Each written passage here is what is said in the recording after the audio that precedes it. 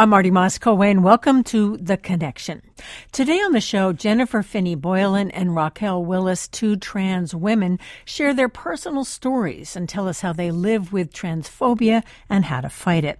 Republicans in state houses and in the U.S. Congress have mounted a campaign against transgender people, targeting gender-affirming care, restricting sports participation in school curricula, banning drag storytelling for children, and policing bathrooms. Now more trans men and women are out and enjoying success. Jeopardy winner Amy Schneider, HHS Assistant Secretary Dr. Rachel Levine, and actress Laverne Cox, to name just three. Yet violence against transgender people has increased dramatically in recent years. Now, we know much more about gender identity, gender expression, and sexual orientation than we did a generation ago because of new scientific research. Nonetheless, there is still genuine confusion about living in a non-binary world, our topic for today's connection. Jennifer Finney Boylan is a best-selling author of more than a dozen books. She is the inaugural Anna Quinlan Writer-in-Residence at Barnard College of Columbia University and a fellow at Harvard University's Radcliffe Institute for Advanced Study. Her latest book is a novel titled Mad Honey, co-authored with Jodi Picoult. Jennifer Finney Boylan, it's been about 20 years. Nice to talk to you again. Hi, Marty. Yes, it was in your studios at WHYY. In 2003, where I first talked about She's Not There. And it was a long time ago, but I'm so grateful to you then and now. It's wonderful to be back on the show. Well, great to have you back as well. Raquel Willis is an activist and an author of the forthcoming memoir, The Risk It Takes to Bloom, on life and liberation. She focuses on social justice and storytelling with a particular interest in honoring the dignity of Black trans people. And Raquel Willis, nice to have you with us on The Connection as well. Yes, thank you, Marty. I'm excited to be on. Well, we're excited to have both of you with us, and there is so much that I do want to talk about. And Raquel, perhaps I can begin with you. How dangerous is it to be trans today? Well, that is a big, big question. I think we are definitely living in a society that continues to have all of these issues around people who transcend gender norms, or really just transcend these boxes of expectations kind of put on all of us. Right now is a particular time because we actually have more language and tools to understand the trans experience than maybe ever before. So, of course, many folks have heard that there are upwards of 471 anti-LGBTQ plus bills moving across the U.S. Many of them are targeting the trans community. But I want to be clear that transphobia and trans misogyny has existed long before this era, and just as those systems of oppression have existed, so have trans, non-binary, and gender non-conforming people existed. We may have just used different names to describe our experiences in previous times. Jennifer, let me go to you. You came out about 20 years ago. You were actually 40 years old. How do you see then and now as times for transgender people to be out? Well, things really have changed. And before I go any further, I want to say what an honor it is to be on your program with Raquel, who has done such remarkable work for our community. She and I, in some ways, represent two different generations of trans experience. When I came out in 20 years ago, almost 25 years ago, no one had really been taught that they were supposed to hate me just yet. Generally, I was able to get by. It wasn't easy by any means, but mostly people left me alone, and even my mother and her evangelical Christian friends all thought, well, you seem like the same person, and we know that what we're supposed to do is to love one another. And that was kind of the end of the conversation. And Raquel is right that we do have better tools now, and there is, to some degree, better understanding, and there is certainly better visibility. But with that increased visibility has come an increased blowback. And so now we're looking at all these bills. But as Raquel said, the transphobia began long before this, and it's probably been around for as long as there's been trans people. No question about it. Raquel, let me go back to you and just reading a little bit about your growing up. You grew up in a as you described, a traditional Southern family in the 1990s. What was the process for you of coming out? You first came out as gay and then later came out as trans. What was that process like for you, if it's possible to distill it into a minute or two? Sorry about that. Absolutely. No, it's fine. And what I don't get to, please check out in the memoir. I have to plug that for my publisher. But first, I also just want to extend my gratitude as well to Jennifer for paving the way for so many trans folks, and particularly those of us invested in storytelling and trying to make sense of our experiences on the page and in media. So thank you, Jennifer. I think it's interesting. I also want to just kind of nod to what Jennifer was saying about how different things were even just a decade ago. So I came out at least publicly as trans in 2012, National Coming Out Day 2012. It was on Facebook. It was easy for me because I was able to just kind of tell everyone I ever even thought about knowing, and then that kind of settled things. I was able to share my pronouns, share how to engage with me, and so it made it a little bit smoother. But even that was just kind of before this trans tipping point we often talk about in the media, of course, with the emergence of Laverne Cox on Orange is the New Black and so on and so forth.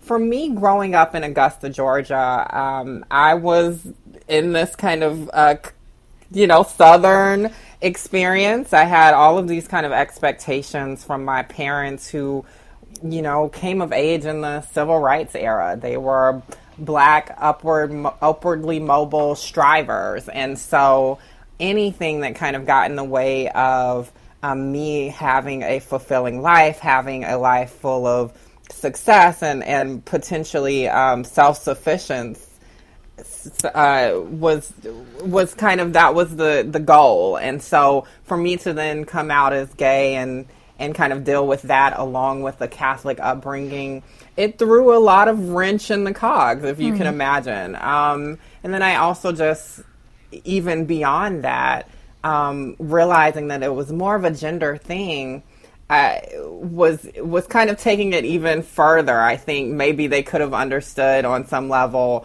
me being some kind of gay, but still kind of embodying this respectable idea of maybe a Black manhood experience. But that just was not my lot in life. And I will say I feel very lucky to have had a family that has evolved alongside me. And I have a lot of love in my life. Raquel, I have a question for you. Do you think that this is true, the difference between you coming out 10 years ago and me coming out 20 years ago, is that when you came out, you were able essentially to say, here I am, and to be proud, and not to have to kind of apologize for yourself? Because I know that when I came out 20 years ago, and even in the pages of She's Not There, there's very much there was this air of, oh, I'm so sorry for the trouble I've caused you, but I'm really not a bad person. Please forgive me. And one thing I've really noticed about a younger generation of people coming out now is that they're not apologizing. They're saying, we are here and we deserve to be treated with respect. And it's not an occasion for apology or for sorrow. Well, do you think that's true? Yeah, and Jennifer, if I can pick up on that. What you're saying is that for you, and obviously everyone has their own story, so I don't want to have you represent anyone but yourself, that there was something kind of tragic about what had happened. This was a person in a wrong body, whereas in today it's much more embracing, as I understand it from the outside. Yes, Jenny? Yeah, I think that's fair. Raquel, do you think that's fair? It's hard to say because I think I was very much insulated. So when I came out, I was in college, really away from family, but also kind of away from my origin communities, Black communities. And so I was at the University of Georgia, really mostly surrounded by white queer people, and really the only trans people I knew were like white trans masculine people. So I had kind of an atypical coming into my identity experience, and there were elements of it that were isolating, but I think I kind of was insulated from a lot of the experiences that my other Black trans sisters and siblings had, because I had this kind of socioeconomic privilege. I had this kind of educational privilege, even though I was experiencing isolation at a flagship institution in the South. Well, and as I understand it, Raquel, I mean, there were a lot of fights with you and your family. I think your parents, at some point, you all were on the same team, if I can put it that way. And I wonder for you, Jennifer, what it was like for your parents when you were coming out. Well, my father died when I was pretty young. My mother was an evangelical Christian, but she got, when I came out to her, I told her, that I was trans and that I'd known I was trans, although I didn't have that language for it. But since I was 6 or 7 years old, and that I was sorry that I hadn't told her because I was afraid she wouldn't love me anymore. And Mom got up out of her chair and put her arms around me and said, I would never turn my back on my child. She said, wow. She quoted 1 Corinthians to me. She said, the greatest of these is love. And she put her arms around me and she said, love will prevail. And that was my support. I mean, I got a lot of support from my mother and from my family. And I want to say that's not entirely typical, but that was my experience. And it was my experience within a fairly conservative religious family. And we're almost up on a break here, Jennifer, but that was her immediate response to you telling her? Right, but again, she watched Fox News every night until the day she died, but no one on Fox News, when I came out, was telling her that she was not supposed to love me, that somehow, that we'd not yet been chosen as the whipping girls. Well, that's what's changed. Well, I'll tell you what, I want to pick up on that after this very short break. We are talking with two trans women. That's Jennifer Finney Boylan. She's a writer-in-residence at Barnard College of Columbia University. She's also a fellow at Harvard University's Radcliffe Institute for Advanced Study. She's written more than a dozen books. Her latest book is titled Mad Honey, co-authored with Jodi Picoult. Raquel Willis has a memoir that will be coming out in a couple of months titled The Risk It Takes to Bloom on Life and Liberation. She's an activist and an author focusing on social justice and storytelling for Black trans people. Much more after this very short break. Do stay with us. We'll be right back.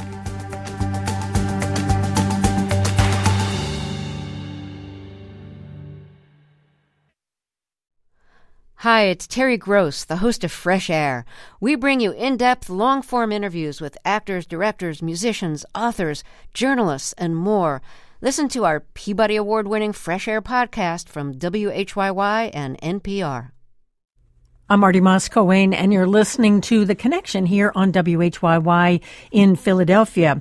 There is a growing number of anti-transgender bills in legislatures across the country. I believe 471 and probably counting. We are talking about the campaign against trans people with two trans women, Raquel Willis and with Jennifer Finney Boylan.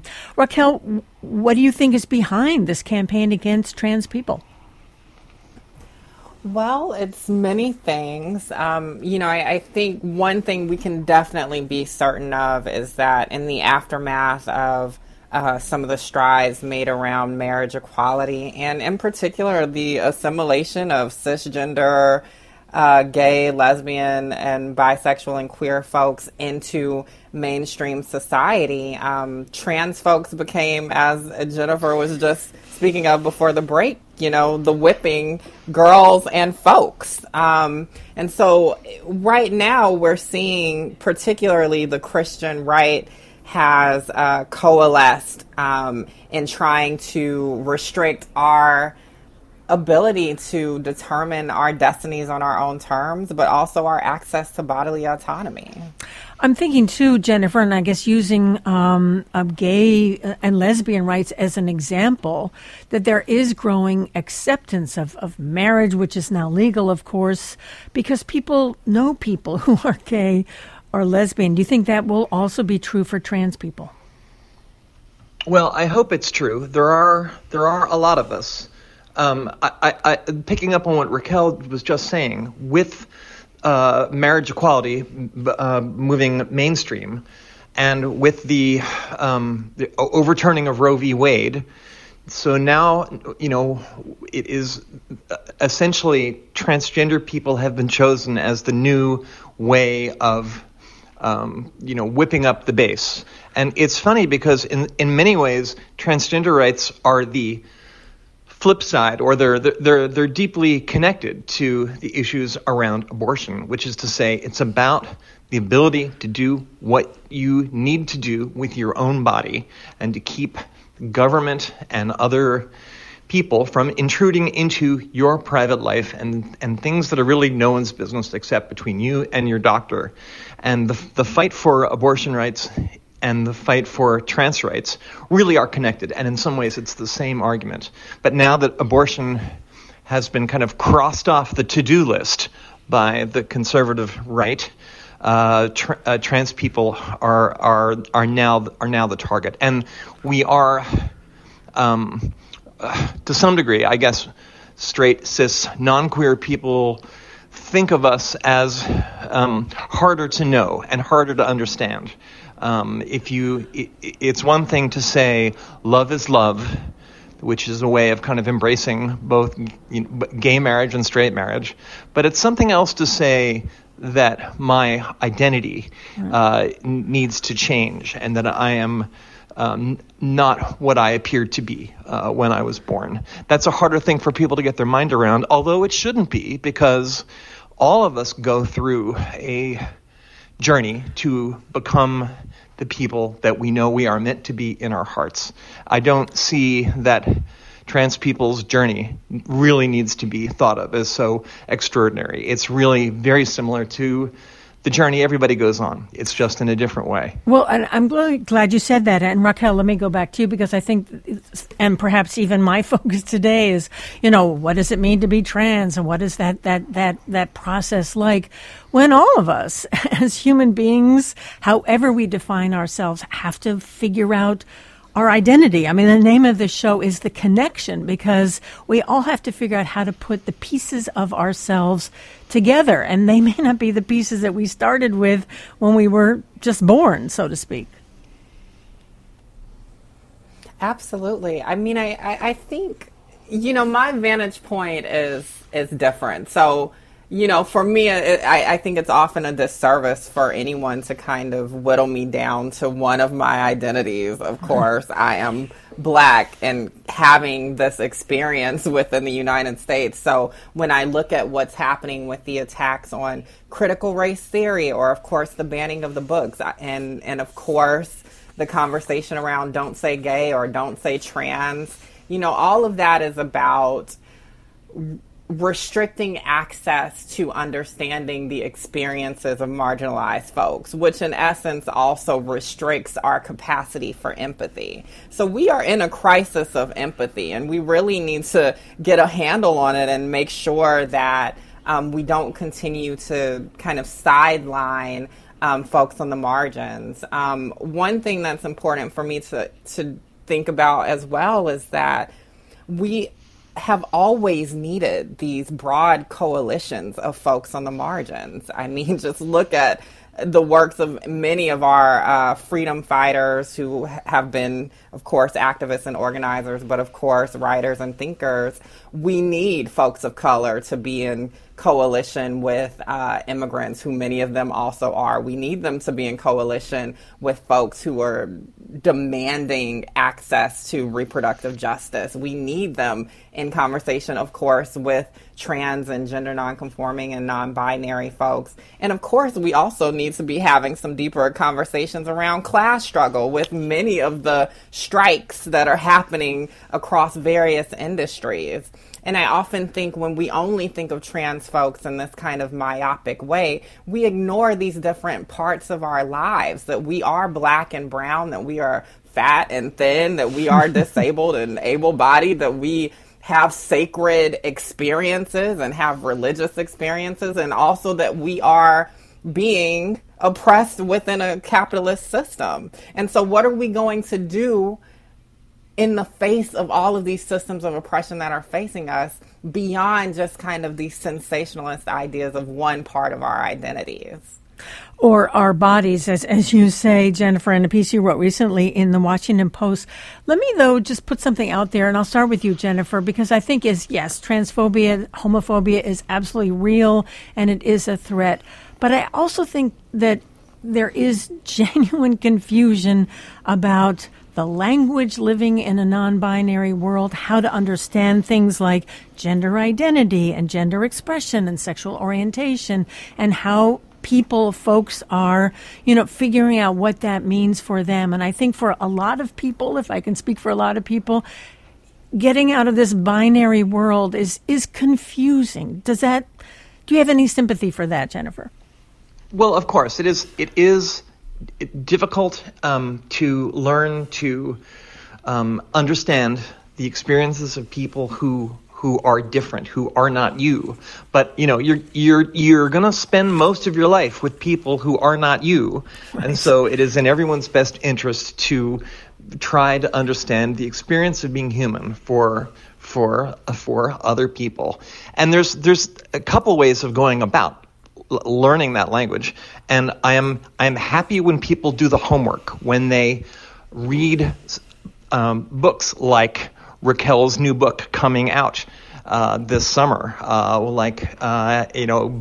great works by Jameson Green and Janet Mock, and all of our trans and non-binary brothers and sisters. If you do your homework, you can understand people in a better way, and stories are really helpful. But there's a better way, or there's another way of coming to understand people, which is simply open your heart. You really don't have to understand all the theory and all the language and the complexity in order to simply be kind. And it doesn't really need to be more complicated than that. Open your heart and accept that there are people in the world who are not you and who deserve to live their lives with dignity and with respect. And, if you can't do any of that, at the very least, leave us alone. So it's kind of the difference between, as we say in storytelling, showing and telling. You can tell people, you can give people a lecture, you can tell people to read a book, and I hope that they will. But you can also learn by showing, by seeing, by looking. Look at the lives of trans people and see, yes, we struggle. Yes, our lives are hard, but our lives are also glorious and full of wonder, and we deserve that respect too.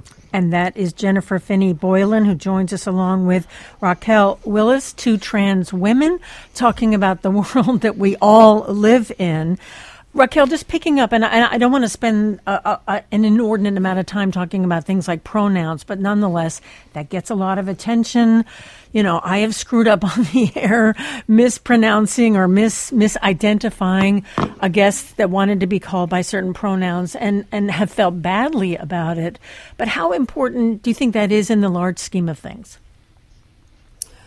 Well, Marty, and I don't mean any disrespect to you at all. I think we need to have a conversation about weaponized ignorance. I think the conversations around pronouns, these kind of, as Toni Morrison eloquently put in a very important interview, racism used as a distraction. I think that this kind of idea of just focusing on pronouns, focusing on what people are wearing, that is a distraction from these deeper conversations that we should have.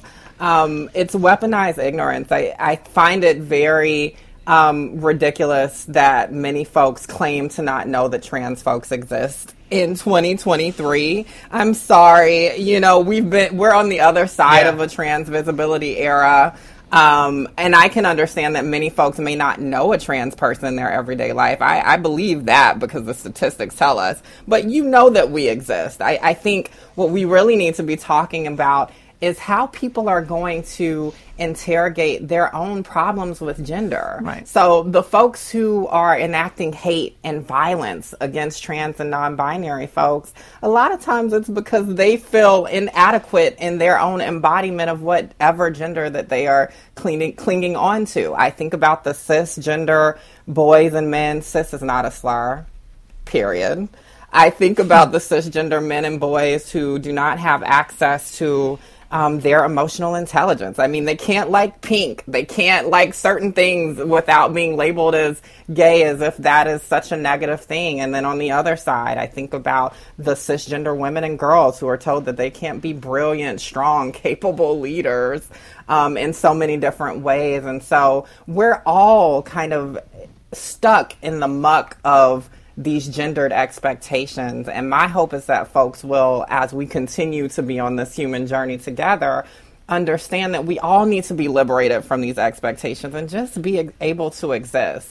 And I think more importantly than pronouns for me in this moment is thinking about this epidemic of violence that trans folks of color are facing. I think it's convenient for many of us to talk about legislation because it anonymizes the experiences of trans people. So you don't have to think about the particular ramifications for certain individuals. So I think about a Black trans activist named Banko Brown who was just killed in San Francisco. There was no justice for him from the San Francisco DA after a security guard killed him.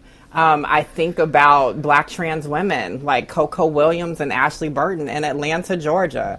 Atlanta, Georgia has such a vibrant Black queer community and history, and folks are fighting there every day on the front lines. And so I just think about all of these lives that we do actually lose when we whittle down the trans and non-binary experience to let's talk about pronouns and how hard that is for cis people to understand. No, totally fair. Right, and pronouns and people. It's pronouns and it's trans women in athletics and it's hormones for children and it's all of these issues that are important, but they're gnarly and they take sophistication and patience and real understanding to get your mind around. But while people are arguing about these somewhat arcane issues, people are being killed, and it's especially trans women of color are bearing the brunt of that violence. And all of us are living, our lives are imperiled. And, we can talk about all of these other issues, but none of that is nearly as important as the need that we all have to live free and safely. And picking up on what Raquel was talking about the obviously the violence against trans people. And I wonder to you, Jennifer, when you look at the word transphobia, it's about fear. I mean, how that fear gets turned into something as pernicious as not just bullying, but threatening and in certain cases murdering people because of who they are. It's about, among other things, it's about fear of difference. It's about the fear of change. And I understand, nobody likes things to change. It's hard. It's even hard on me when something that I have loved, it changes. But, not everything should last forever, and there are a lot of things that shouldn't last forever. And embracing change is the key to a good life. So the resistance to transgender people, to some degree, is about that. But it's about more than that as well. And again, that's Jennifer Finney Boylan, who joins us along with Raquel Willis today on The Connection. These are two trans women, and we are talking about the world that we are all living in and the threats that many trans people do face. Jennifer, if I can go back to you, you have a couple of children, 2 children, as I understand, and one of your children came out as trans. How did you handle that as a parent? Believe it or not, I handled it less well than my own Republican mother did 20 years earlier. Wow. And it kind of opened my eyes. I mean, I wasn't, I was loving, and I was, I hope I was a good parent at that moment, but it was still a moment where I thought, really? How did I not see this? And I had a little bit of melancholy at the fact that the person that I thought I knew and loved, my child, was going to be different than I expected. And it also meant that I knew that my child was now going to be exposed to this world of, possibly this world of hate. And I feared that I had made this life look like it was fun. I mean, and my life is fun, actually. My life is glorious, and I'm so grateful. But it's a very hard life, and even on a good day. And I was just afraid for my child. We managed to work through that, and we did have to work through it to my surprise. And it just goes to some degree. It gave me a little bit of sympathy to what the people that I loved and the people around me were going through when I first came out. And I just kind of wanted everybody just to get with the program immediately and to be happy for me. And they were happy for me, but it can take a while. At least it did to me. And we're almost having a break here, Jennifer. How are things with your child today? They are fantastic. Both of my children are doing really, really well. In fact, she's a therapist now, and she's working with young queer people here in the Commonwealth of Massachusetts. Well, let's take that short break. You're listening to The Connection here on WHYY in Philadelphia. We are talking with 2 trans women, Jennifer Finney Boylan, again, best-selling author of more than a dozen books. Her most recent book is a novel titled Mad Honey, and it's co-authored with Jodi Picoult. Also with us, Raquel Willis. She's an activist and author. She's got a forthcoming memoir, which will be out, I believe, in the fall, and it's titled The Risk It Takes to Bloom on Life and Liberation. Much more after this very short break. We'll be right back.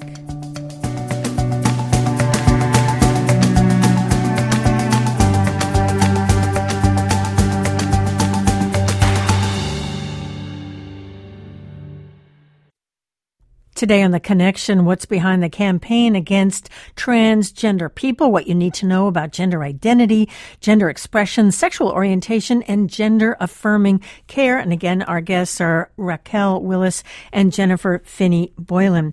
Raquel, I was reading, actually, it's a Trevor Project survey. It's about a year old, 2022, and this is having to do with the crisis for trans youth. Something like 86% of trans or non-binary youth are experiencing a mental health crisis, about half of them considering suicide, which of course is very, very worrisome. What can we do to help?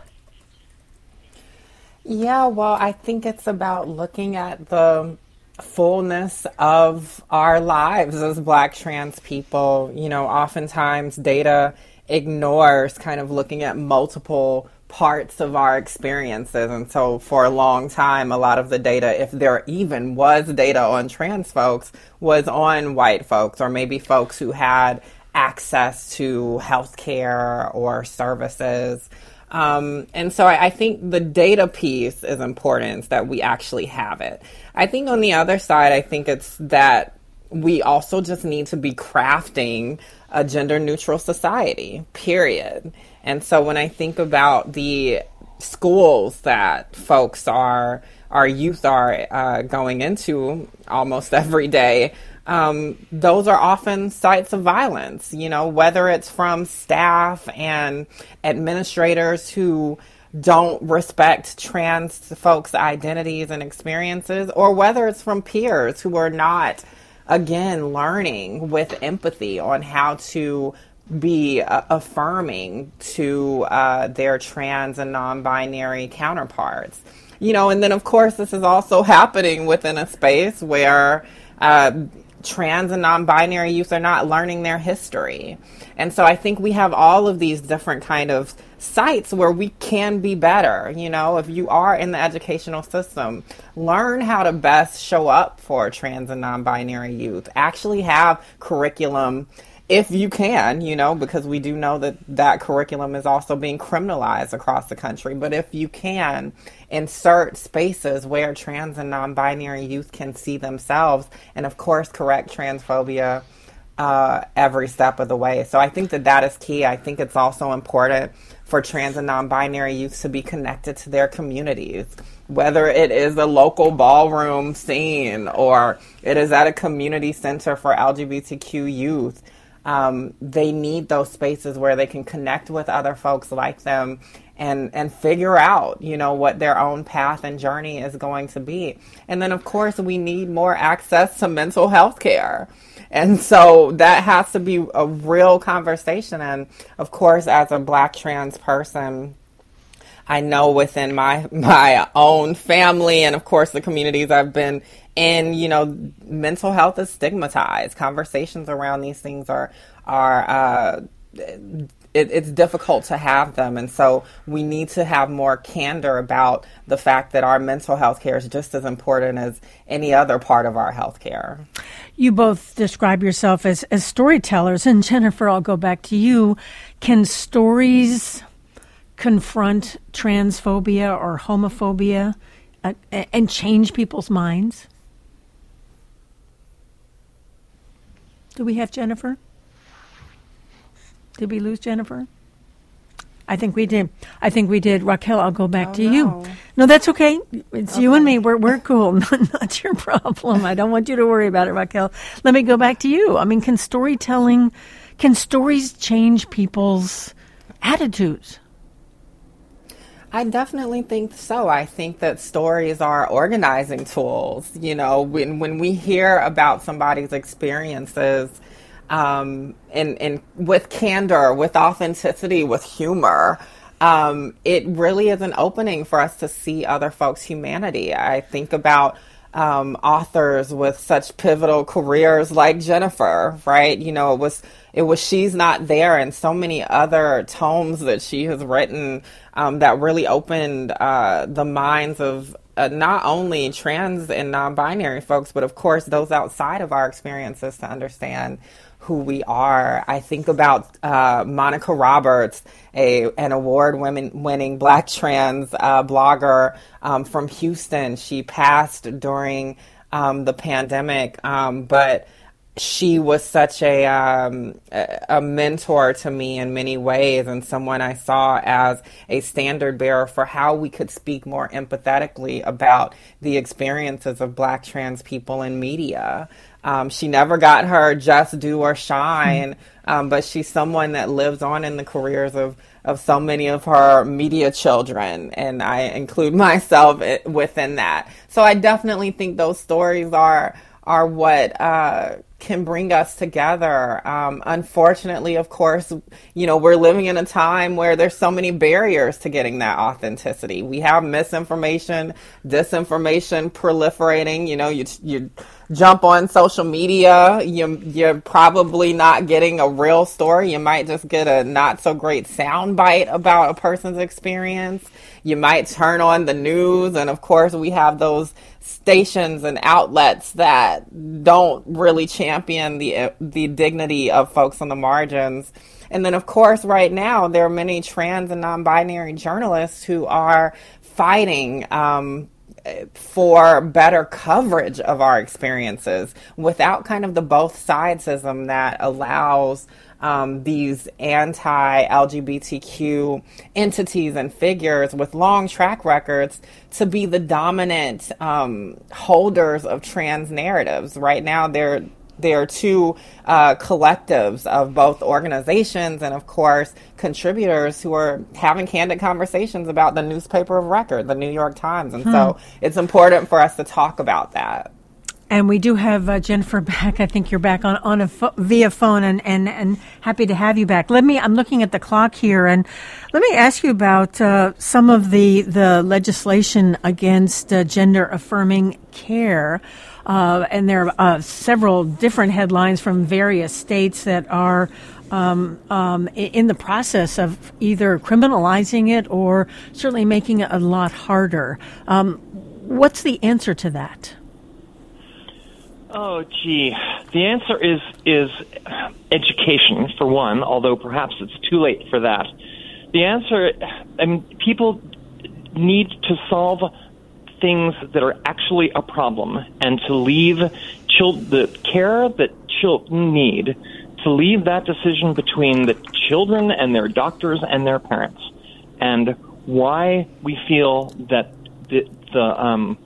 the plight of transgender people is the biggest national crisis that we have right now, given all of the other issues that we're facing, then you have to take a look at that. Is this really the greatest problem for the country right now, or is it the fact that we need somebody to hate? We need some group of people whom we don't understand to put, paint a target on our back. So I don't know what the answer is now, because it seems as if the forces of ignorance are in ascendance. All we can do is to stand up and tell our stories and to be visible and let people know that we're here. We've always been here. There's nothing to fear from us. We are your brothers and sisters and non-binary siblings, and all we want is to be able to live our lives in peace and to be left alone. Raquel, I was also thinking of these bathroom bills, the sort of specter of a man posing as a woman to attack other women in a public bathroom, something that, has hardly ever happened ever. Yeah, you know who's the biggest threat if you go by the actual numbers of arrests in public restrooms? Republican congressmen. More Republican members of Congress have been arrested for coming on to people and for assaulting people in public restrooms than transgender people. So you know what that means? Obviously what we need are laws making it impossible for Republican congressmen to use the bathroom. What do you think about that, Raquel? Well, I'm definitely not in the business of advocating for more Republican nonsense at all. So I hear that. I think that it's important for us to remember that what's happening to the trans community right now is not really new. Republicans don't really have a track record of being creative or innovative with anything other than rehashing hate from decades ago or even centuries ago. Public restrooms have been a site of political violence throughout U.S. history. I mean, I'm from Augusta, Georgia. I have parents and I had grandparents who experienced segregation. And so I think about the ways that public accommodations were not accessible to my ancestors. And so I see that playing out right now against trans and non-binary folks. But I think even beyond that, what we need folks to do, and of course thinking about the healthcare piece, is to start thinking more critically and expansively. And I know that that's hard. I know you have the shade rooms and whatever else, but we have to do that. Even when we're having conversations about gender affirming care, let's get real. Cis people are the largest consumers of gender affirming care. If you think about those who opt for hormonal therapy or have common cosmetic procedures, I mean, how many folks were we talking about going to another country for Brazilian butt lifts just a few months ago? It's considered okay whenever cis people do things that we don't necessarily consider gender affirming. But whenever trans folks do things that actually are impacting our lives, then there's this double standard. And for me, you know, I worked with Chase Strangio on this kind of framework for Trans Week of Visibility and Action, which happens the last week of March each year. You know, we want folks to just remember some simple things. One, you can demand that your lawmakers vote no on all of this anti-LGBTQ and hateful legislation. You can educate the folks in your circles, your family and friends, on the importance of really thinking holistically about care that includes trans and non-binary folks. But also, we need to be elevating and supporting trans-led organizations and also trans activists. I know that you live around some. And so how are you going to donate if you have the funds to do that? Volunteer if you can do that. Go into these spaces, and if you want to claim to be an ally, honey, show up. We need you to show up. Jennifer, just picking up on what you both have said during this hour, and it seems that for people that are struggling with this or are phobic about this, the focus is on the body and body parts and what people are doing with their body parts. How do you counter that? Well, everyone goes on a journey to become themselves. And maybe people are too fixated on the physical part of it. But, we all have to figure out who we are. And sometimes it is we face a lot of headwinds and a lot of blowback when we try to declare our own independence and become the people that we know that we're meant to be. So, trans people have the problem for us is that being trans is not only a medical condition, or it is not a medical condition, but it does often require the intervention of the medical community and the healthcare community. So we kind of straddle something that is both physical and something that is spiritual. But to focus only on the physical, to only focus on operations and hormones and, all the rest of that, is to ignore, in some ways, the more important part, which is the fact that we are trying to find peace within our own hearts to become ourselves. And if there's any person on the earth who has not struggled to live up to the demands of their own hearts, I don't know who that person would be. It is a universal struggle, and I wish people would understand that, and that we are not the things that we are searching for are really not so different from the things that everyone else is searching for in order to find their peace. Well, picking up on that, and Raquel, and with just a couple of minutes to go, I hate to go back to a word again, and you can wag your finger at me for this, but I was thinking about this notion of, the traditional family. I mean, maybe it's time to toss that idea, because I think once you get to know the inside of families, no one is traditional.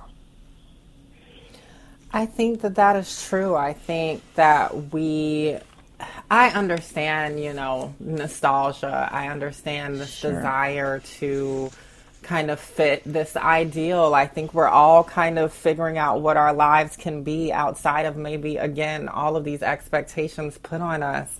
But we need to be prioritizing, again, empathy, vulnerability, the health of each other, and our access to joy. And so, attacking trans folks is not going to bring you joy, honey. It just won't.